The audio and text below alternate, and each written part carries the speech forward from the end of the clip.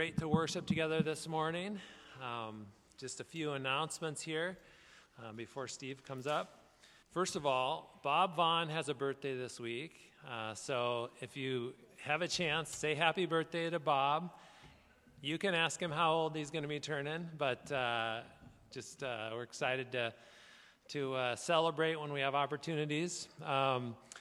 If you are part of our group that is planning on attending the newcomers lunch, that will be immediately following the service today, so opportunity to get to know a little bit more about Creekside. If you're part of the Generation Jesus group, you know who you are. Some of our young people gather approximately once a month to practice and play some music together, so you guys are dismissed if you're a part of that group. And finally, there will be some more information next week, but in 2 weeks, on September 23rd, there will be a Haiti missions trip fundraiser. So there will be some food and some opportunities to have some fellowship together for that. So next week, you'll hear a little more information about that. So with that, I'm going to invite Steve to come on up. Thanks, Alan. I just wanted to say, if you are here and this is your first time here or you're a newcomer here, there is an additional fold on the bulletin, and we would encourage you to look at that and fill that out and put it in the offering if that would work for you this morning. The offering box is on the welcome table as you, it's out in the entryway, so you can do that. And I would just like to say thanks to our praise team for leading us in worship this morning. Appreciate them doing such a good job from every day. Continue to keep the folks in our church family in your prayers. I know Paul and Gail Hoyce are at home and struggling with some issues going on, so I guess Paul fell and broke a rib and punctured a lung, and so they're continuing to have some challenges there, so continue to pray for them if you would. There's others that are ailing. I know Gene Arns is struggling and not doing as well, not with as much strength as he'd like to, but at 104, I would imagine most of us would be challenged a little bit. So I think that's right, 104, 103. I don't know, Bev's not here, so she can't keep me straight on it. So let's pray. Father, thank you so much for your love for us. We know that you're a cornerstone and a rock upon which we can stand. And as we gather this morning to continue in worship through the study of your word, I pray that you would open our eyes, that we might behold wonderful truths out of your law. I pray that as brothers and sisters in Christ gather in various congregations around the metro and around the world, that your Spirit would be powerfully working to communicate the love of God and the grace of God and the mercy of God. That you would work in the lives of those who do not yet know Christ as their Savior, have not surrendered their will to yours, and that you would draw them to yourself and bring them to a place. I pray that they would express their faith or their trust in you, and ask that you would open us to understand your truths. If we know you as our Lord and Savior, that we might live more fully to honor you and glorify you. We pray in Christ's name. Amen. Well, in a fit of foolishness, a friend of ours had committed a serious white-collar crime. And his fate was to be decided by a federal judge in a federal courtroom in which we were attending as witnesses for him. And this judge was particularly and notoriously predisposed against ruling in favor or any favorable ruling towards white-collar criminals. He was kind of nasty as it regards to that. Miraculously, this friend of ours escaped time in prison. He did not have to go to prison.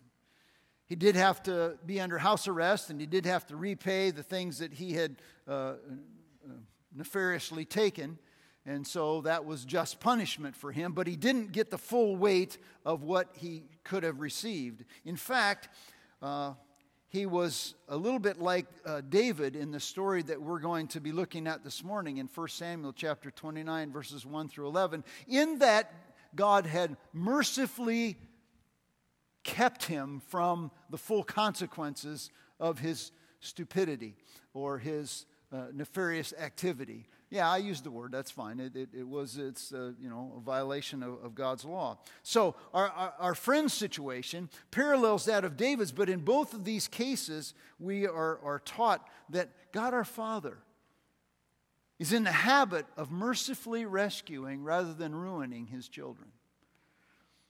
Because God is a God who loves mercy. You see this, and we read it in Ephesians chapter 2, verse 3. But God, being rich in mercy. He's a merciful and gracious God. And so in 1 Samuel chapter 29, verses 1 through 11, David was in a pickle because of his own pride, okay? He was in a pickle. And the question is, would he join the Philistines in going against his own people Israel and fight against them or not? If he did so, he'd ruin his reputation with the Israelites. And if he didn't do so, then he would be exposed as a traitor to the Philistines. He was in trouble. And if he fought the Philistines, then he would, end his own life. So God, surprisingly, in our story this morning, uses the Philistines and the commanders there to manifest the mercy of God in rescuing David rather than ruining him, which God could have done. And he rescued his servant. And he revealed, God did, through these pagan Philistine commanders, God's compassion towards his people. So I'm in 1 Samuel chapter 29, verses 1 through 11. I'm going to read through the text. I'll be reading from the New American Standard Version, so if you have a different version, that would explain it. There are Bibles underneath the seats in front of you if you don't have one, or if you have your phone or your tablet or device, if you have an app on there, you can read along with me. 1 Samuel chapter 29, verses 1 through 11. Now the Philistines gathered together all their armies at Aphek, while the Israelites were camping by the spring which is in Jezreel. And the lords of the Philistines were proceeding on by hundreds and by thousands, and David and his men were proceeding on in the rear with Achish. Now remember, Achish is one of the lords of the Philistines. He's the chief of Gath, okay? Then the commanders of the Philistines said, "What are these Hebrews doing here?" And Achish said to the commanders of the Philistines, "Is this not David, the servant of Saul, the king of Israel, who has been with me these days, or rather these years, and I have found no fault in him, from the day he deserted to me to this day?" But the commanders of the Philistines were angry with him, and the commanders of the Philistines said to him, "Make the man go back, that he may return to his place where you have assigned him. And do not let him go down to the battle with us, lest in the battle he become an adversary to us. For with what could this man make himself acceptable to his Lord? Would it not be with the heads of these men? Is this not David, of whom they sing in the dances, saying, Saul has slain his thousands, and David his 10,000s? Then Achish called David and said to him, "As the Lord lives, you have been upright, and your going out and your coming in with me in the army are pleasing in my sight. For I have not found evil in you from the day of your coming to me to this day. Nevertheless, you are not pleasing in the sight of the Lord. Now therefore return and go in peace, that you may not displease the lords of the Philistines." And David said to Achish, "But what have I done? And what have you found in your servant from the day when I came before you to this day, that I may not go and fight against the enemies of my lord the king?" But Achish answered and said to David, "I know that you are pleasing in my sight, like an angel of God. Nevertheless, the commanders of the Philistines have said, 'He must not go up with us to battle.' Now then, arise early in the morning with the servants of your Lord who have come with you, and as soon as you have arisen early in the morning and have light, depart." So David arose early, he and his men, to depart in the morning to return to the land of the Philistines, and the Philistines went up to Jezreel. Interesting story, but in this text, the Philistines' opposition to David, their opposition to David, David's participation in the battle that was to be taking place, I believe, manifests three comforting characteristics of God's mercy towards his people. And the first one is found in the first 5 verses. We see our Lord's mercy is subtle.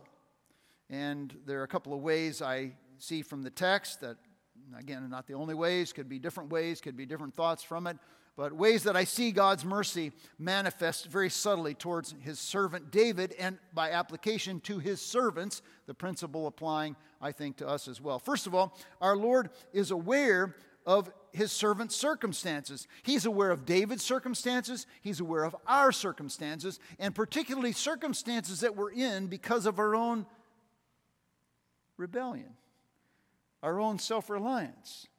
Circumstances that have been precipitated because we have decided not to trust fully in God, but that we've decided we have a better plan and we're going to do it on our own. So here we see, first of all, that in chapter 28, verse 25, if you have your text open, you can see that we left Saul, and Saul was slinking away at night, knowing that his demise was coming the next morning. And he was going off to Gilboa to fight and to die. We come to chapter 29, verse 1, and we see, now the Philistines gathered together all their armies. Now the Philistines. So what's happening here is that chapter 29, verse 1 takes us back to chapter 28, verses 1 and 2. And I tried to tease this out a little bit last week. I'm going to hopefully make it a little clearer and not muddy the water. But see, what happened was that it takes us back to this story with the Philistines assembling their battle army, all the armies in Aphek, and they're assembling their batteries in Aphek while the Israelites are in Jezreel. Okay, they're up in Jezreel. And what's happening is, I want you to look at this thematic screen. I've got a slide up here, I think. Yeah, okay. So you can see up on the screen that we... do this right? Okay.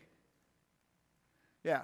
Okay, David's dilemma. We talked about that, right? What was David's dilemma? David's dilemma was he had made himself so enamored, or Achish was so enamored with him, he said, hey, you can go up and fight the Israelites with us.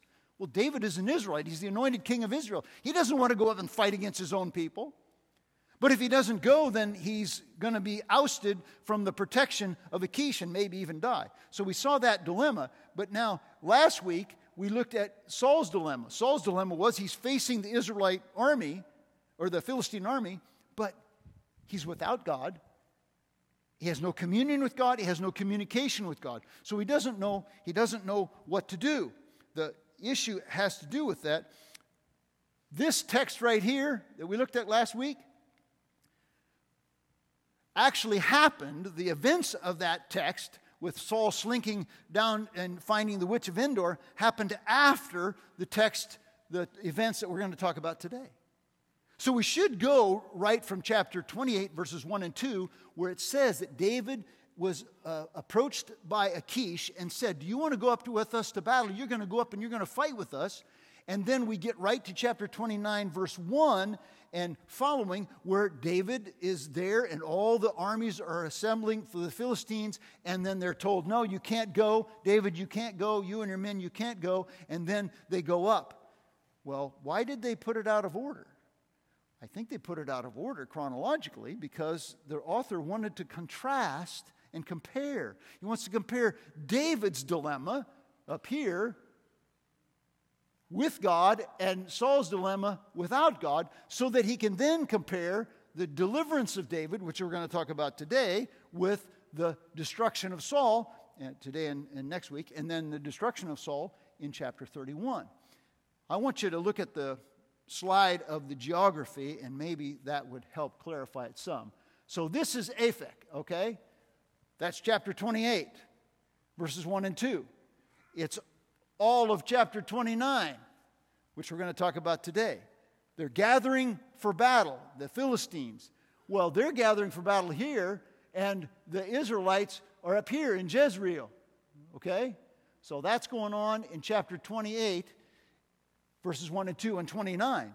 So what they gather them here, and then in 29, they're going to go up and they're going to try to make this march up here to get up to Shunem. Well, this is when the Philistines tell David, nope, you can't go. You can't go. But the Philistines did go, and they came up here to Shunem. The Israelites were in Jezreel, and they slunk over here to Mount Gilboa, but we talked about that last week. So what happened last week actually took place, what we talked about last week actually took place after what we're going to talk about today. Because Saul saw from Mount Gilboa, he saw the enemies gathered here, and what did he do? He slunk around at night and went up here to Endor and met the witch, and then he came back, slinking back. So when he slinks back here in chapter 28, verse 25, that's all stuff that took place after what we're going to talk about today, when David has said, you can't go up to fight in Israel. And it's all so that there can be this contrast. In the last 5 chapters, it's David's dilemma versus Saul's dilemma. It's David's deliverance versus Saul's destruction. Now, the Philistines. David and his men, they're in a pickle, right? They're in a no-win situation. It was kind of like yesterday, if you have a split household, some of you are Hawk fans and some of you are Cyclone fans, and if you're watching the game, it's a no-win situation in your family, right?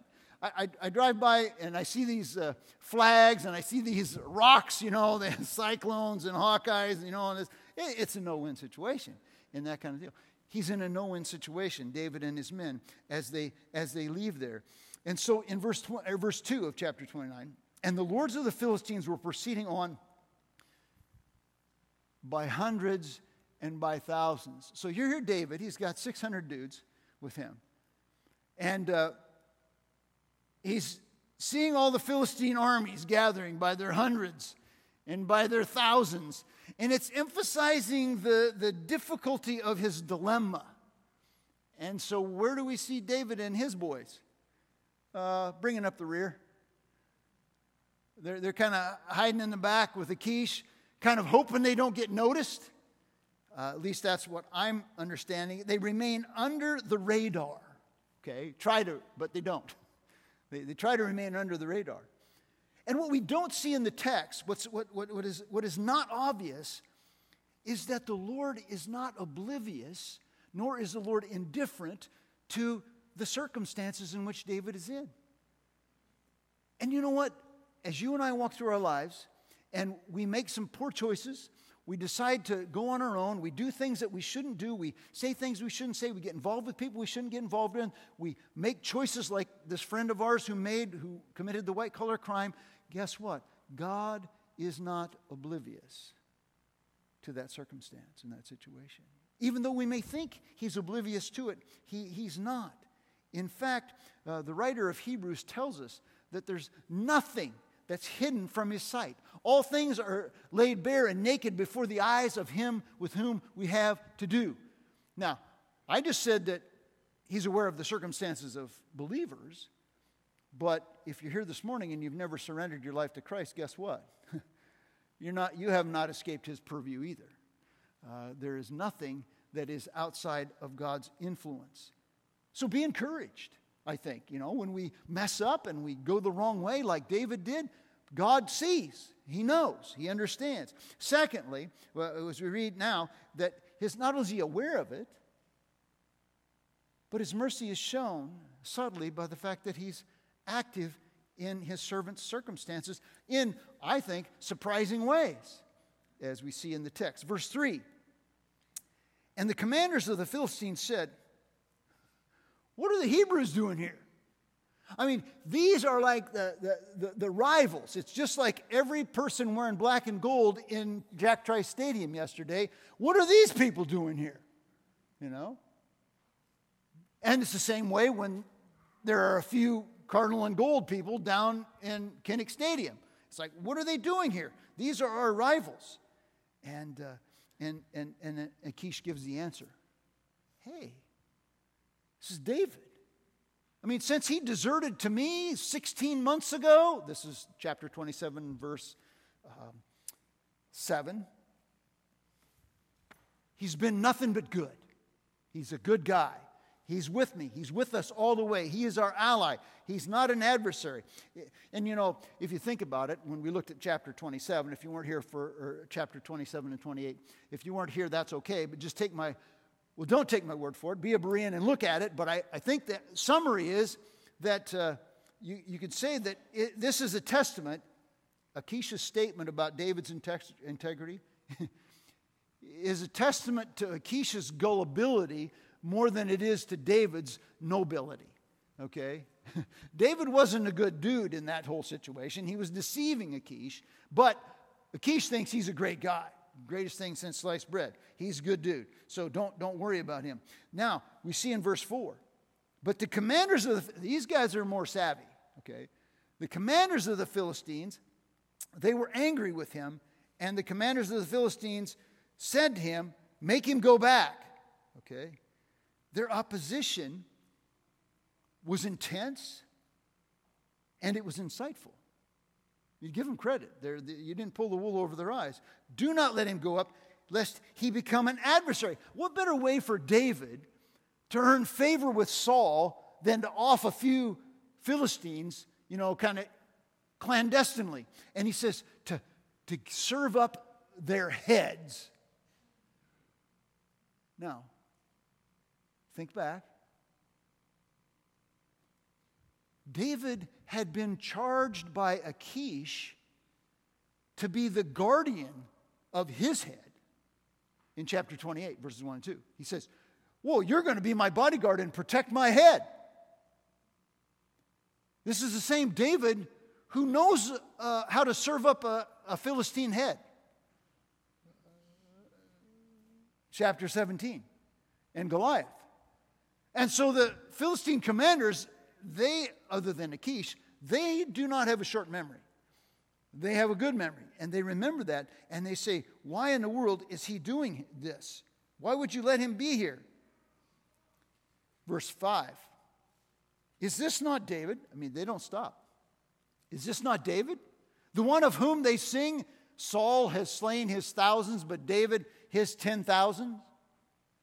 You see, they had a good command of history, and they were up on contemporary music. So they pulled and drew from these resources, and they applied it to the situation.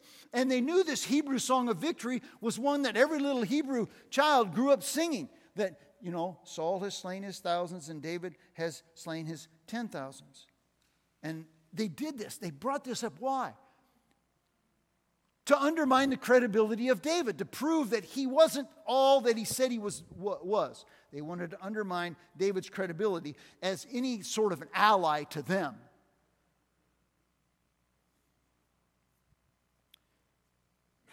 Almost every politician will campaign on how they're going to reduce government spending. Well, I guess I shouldn't say that. A lot of them do. But the ones that do campaign on the fact that some of them campaign on they're going to increase it. Okay, so I'm not talking about those. But the people who say they're going to decrease government spending, guess what they do when they get into elected office? No. They forget about it. And so they undermine, their actions undermine their credibility, is what they say. This is what the Philistine commanders are saying. David, his actions have undermined any proclamation or any demonstration that you have seen, Achish. No, don't trust the guy. We're not taking him with us. Now think about this. God used the pagan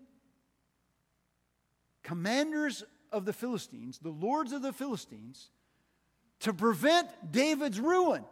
It was a merciful act.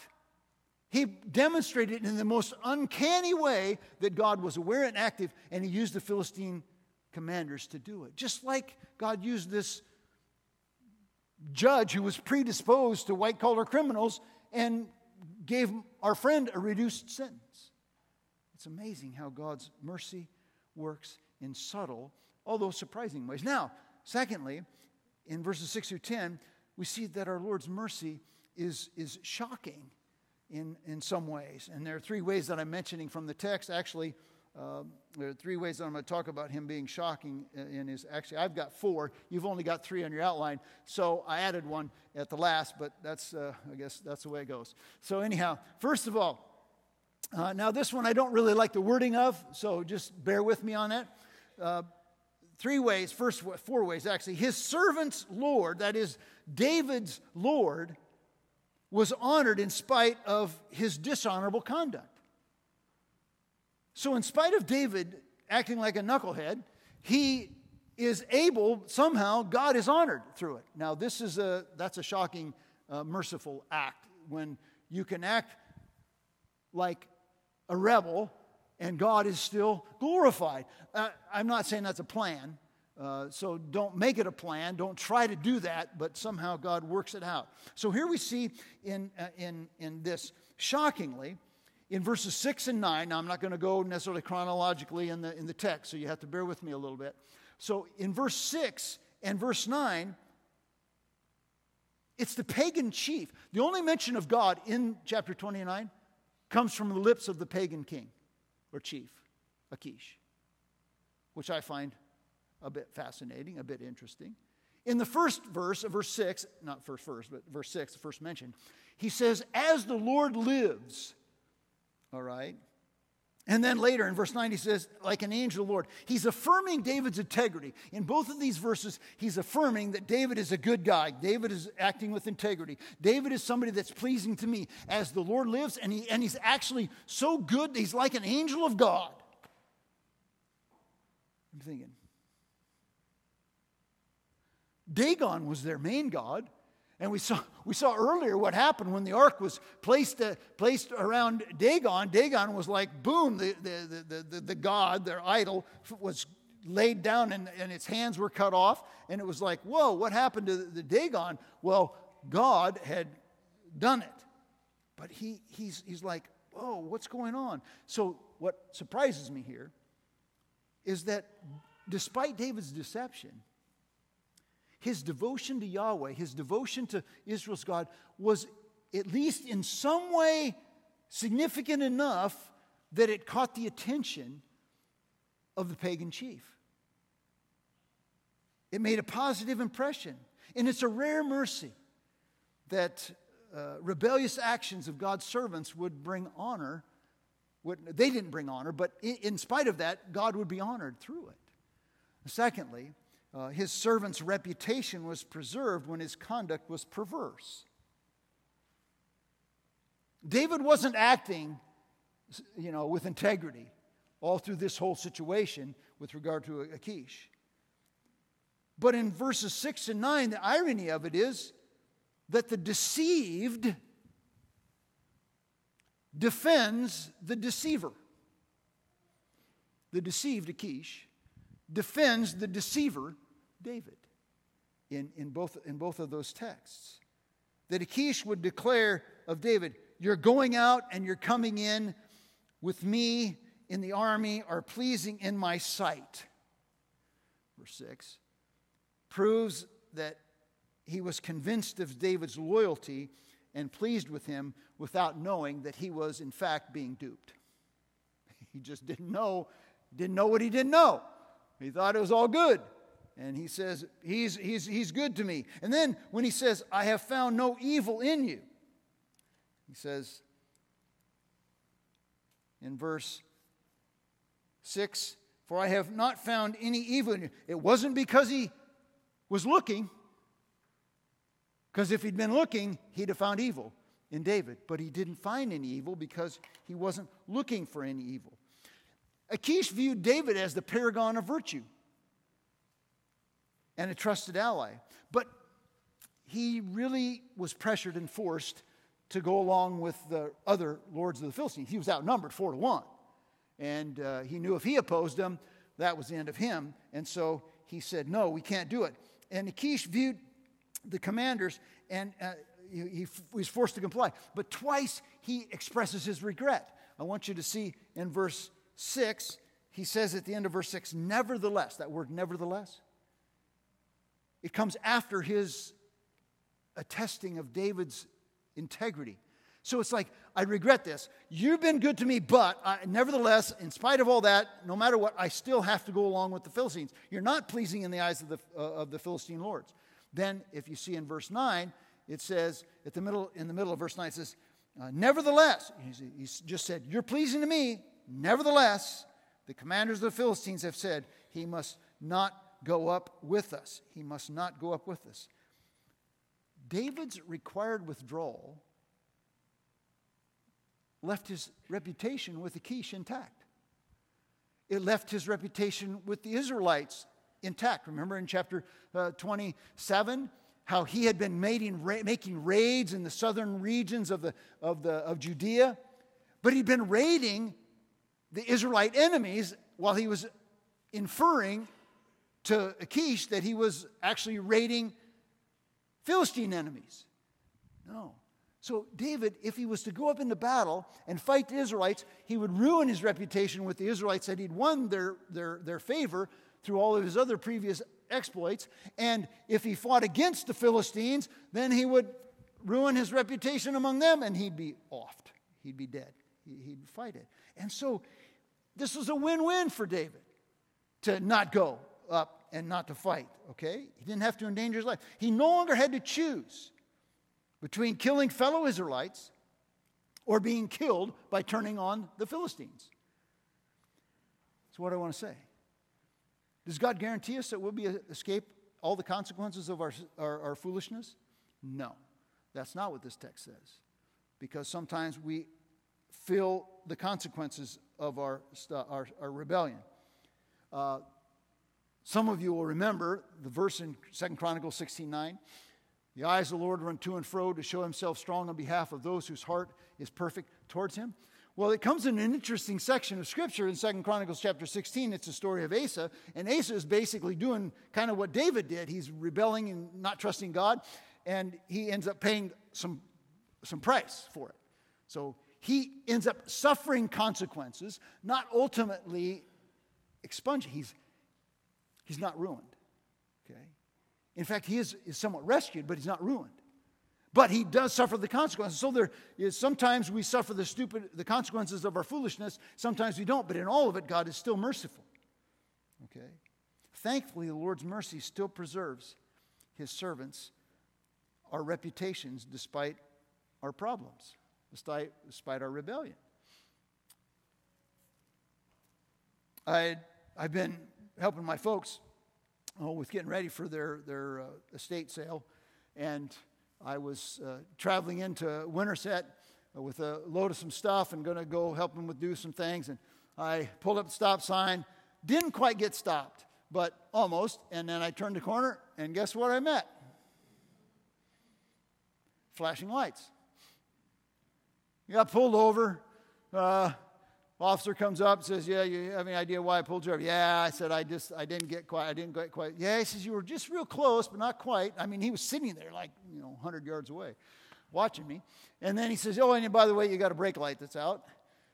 So he goes back, takes my license, registration, insurance, all that stuff. Comes back and says, "Well, I tell you what," he says, "I'm just going to give you a warning." He says, "Run through a stoplight, it's a $212 fine." And I'm thinking, whew. So all I can think is God's mercy. No permanent record of any wrongdoing. I got a couple of slips of paper that says I did something wrong, and I know I did something wrong. But here it was, the reputation is still intact in spite of stupid stuff. Okay? What an act of mercy. That's all it is. It's God's mercy. Thirdly, we see that his servant's dilemma was solved in verses 7 through 10, actually. And I'm going to read verse 7. Again, it says, "Now therefore return and go in peace, that you may not displease the lords of the Philistines." Achish regrettably sent David and his men packing, return, go in peace, insisting that if you don't go, you're going to upset these guys, and that's not something that you want to do. And to resist that order would have meant David and his men, they would have been killed. That's all there is to it. Rather than punish David for his rebellion, what is God doing? He extended mercy. And he delivered him without ruining his reputation and without endangering his life. He was good. David was there. Okay. Now, God, it doesn't guarantee it that's gonna happen all the time. But when we're taught in our foolishness that we cannot foil God's way. Even when we do stuff, again, it's not a license to do this stuff. I'm not excusing our rebellion, not excusing our resistance to God. But when we do it, we do not foil God's way. We do not foil God's will for our lives. There was a friend of ours who was preparing for a mission trip, and he says this after the fact, but he was kind of like, expecting to do great things for God, on the mission trip and make a big impact for God on the mission trip, and he got sick. Spent most of the trip in bed and realized that God was mercifully rescuing him from his self-reliance.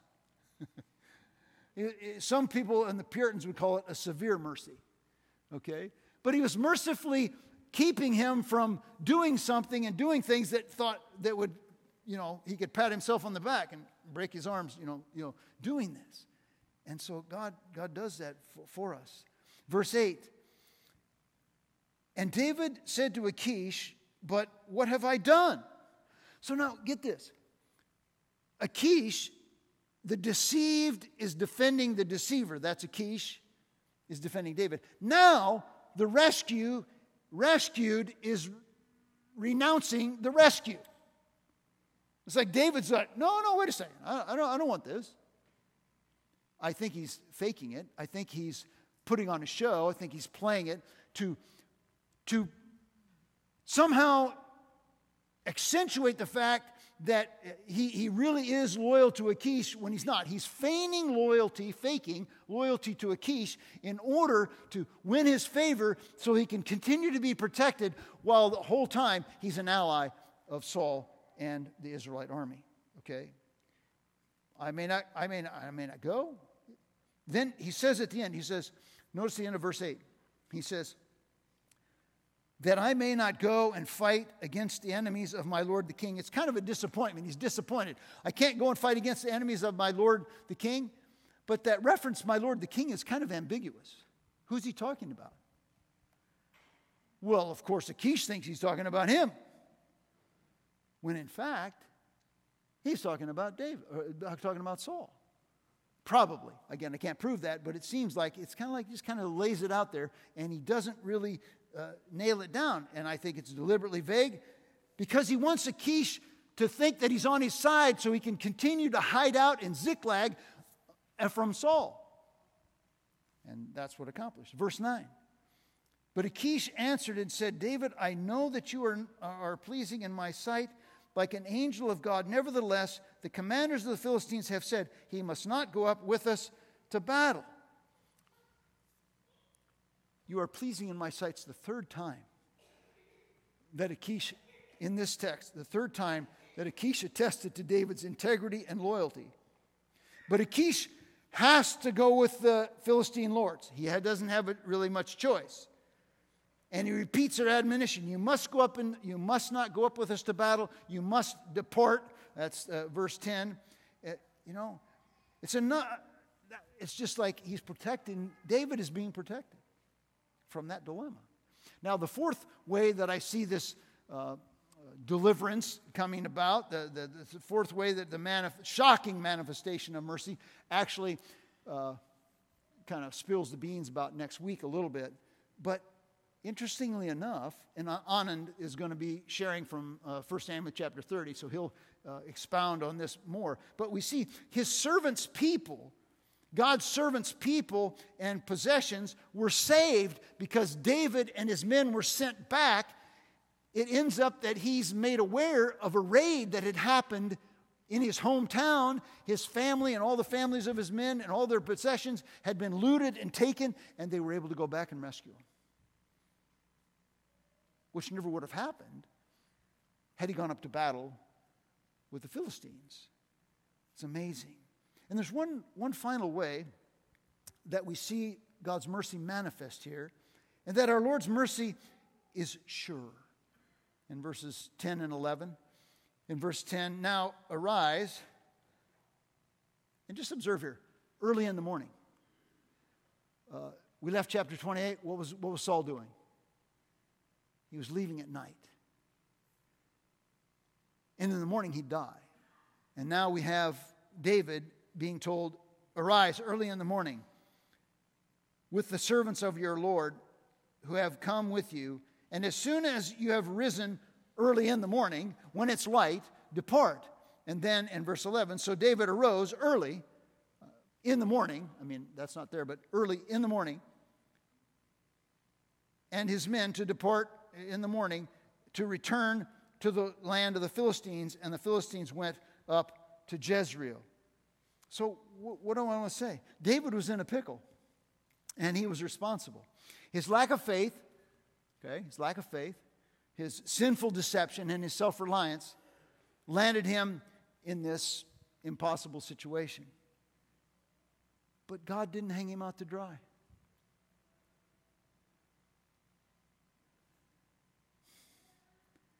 He could have, but he didn't, because that's the God whom we serve. He didn't then, he doesn't now. Again, in all of our stubbornness and in our sinfulness, God remains faithful. He remains merciful. His mercy never fails, because he's rich in mercy. Ephesians 2:3, he's rich in mercy. Now, I want you to stop for a minute. If you're here this morning and you know Jesus as your Lord and Savior, just think about it. Most of us can remember times, I said times deliberately, in our lives when we've relied upon our own clever ideas, right? Or we're confident in our own abilities or trusted in our own resources just to handle the situation. Didn't really need to trust God with it. We got this. We've pursued relationships that we shouldn't have pursued. We've made hasty or foolish decisions. We've changed our vocation or our career path. We've indulged our passions, and we've pursued our vision either indifferent to or in direct defiance of the Lord's direction, with one of two outcomes. And the first outcome is that we may be stung by our stubbornness. We may feel the pain of our perversion or our rebellion.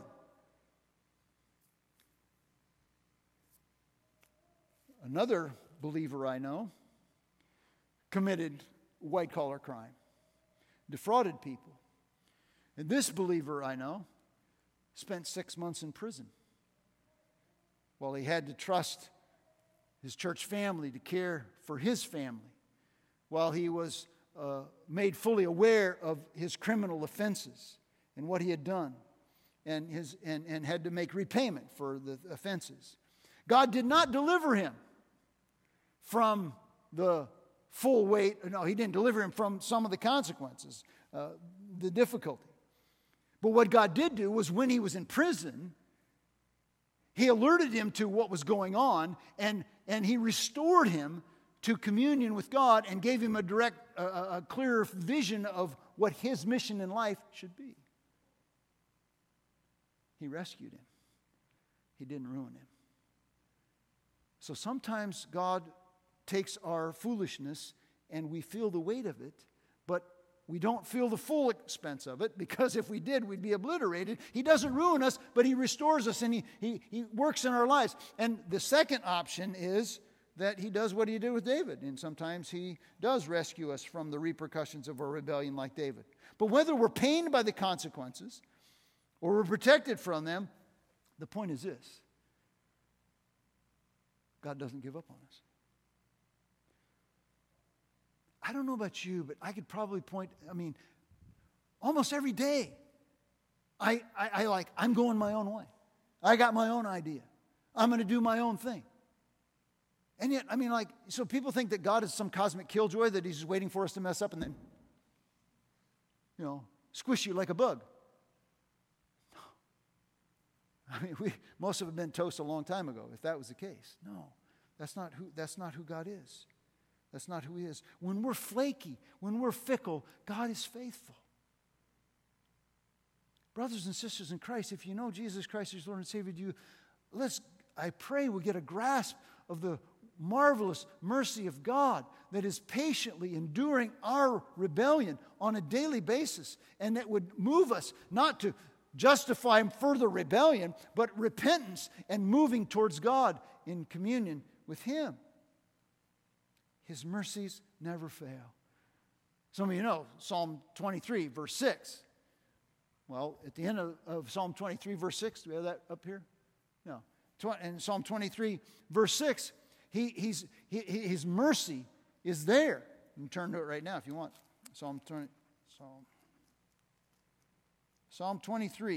You know, the Lord is my shepherd, I shall not want. He makes me to lie down in green pastures. He leads me beside the still waters. He restores my soul. In verse 6 he says, surely goodness and mercy will follow me all the days of my life, and I will dwell in the house of the Lord forever. Surely goodness and mercy. Lamentations. You know that one? Lamentations chapter 3. His loving kindness never fails. His compassions are new every morning. Great is your faithfulness, O Lord. His compassions are new. His mercy is new every morning. In 28:25, Saul left in darkness, hopeless of what was going to happen, facing death and an eternity in outer darkness. In this text, David left in the light, full of hope. The dilemma was gone.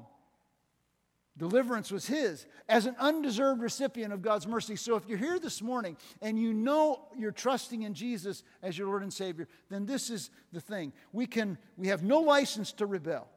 Okay? No license to rebel. But we rest and we rejoice in God's subtle, shocking, and sure mercy in our lives. Whether we receive damaging consequences or we are completely, if we do, we never receive the full weight of all this that we deserve. That's the point. If you're here this morning or you're listening online and you've never fully surrendered, get this. There's deliverance only in Christ. That's all there is.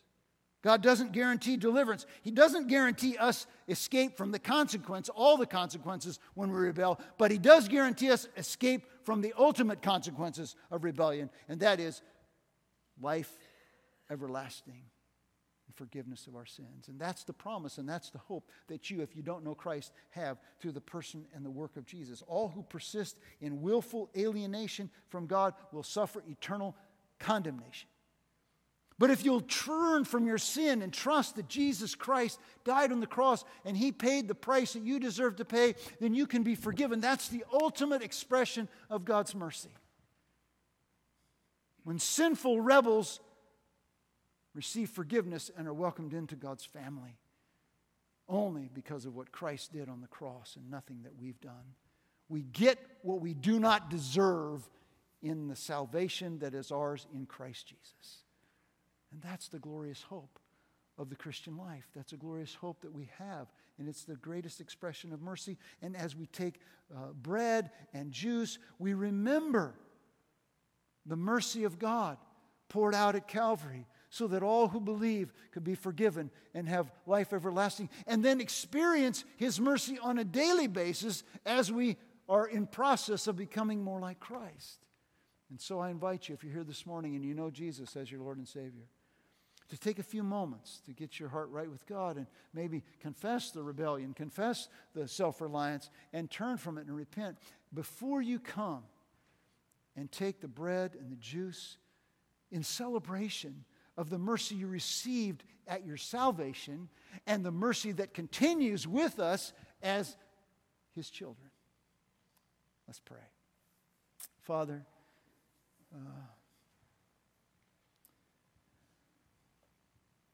I thank You that You're rich in mercy. I thank You that Your goodness and mercy will follow us all the days of our lives if we're Your children. I thank You that Your loving kindness never fails. Your compassions are new every morning. Great is Your faithfulness to us. And I pray that those of us who know You would reflect on and rejoice in and rest in the mercy of God for undeserving sinners. And I pray that those who don't know You this morning, Lord Jesus, I pray that in their hearts they would be panged in their conscience and realize that they're headed for an eternity apart from You and that they need and want and desire the mercy of God that brings them to right relationship with You. And as we take the bread and take the juice, help us to do so with sober reflection and with joyful celebration. We pray in Christ's name. Amen. I stand amazed in the presence of Jesus the Nazarene, and wonder how he could love me, a sinner condemned unclean. For me it was in the garden, he prayed, not my will but thine. He had no tears for his own griefs, but sweat drops of blood for mine. How marvelous, how wonderful, and my song shall ever be. How marvelous, how wonderful is my Savior's love for me. He took my sin and my sorrow, he made them his very own. He bore the burden to Calvary and suffered and died alone. How marvelous, how wonderful, and my song shall ever be. How marvelous, how wonderful is my Savior's love for me.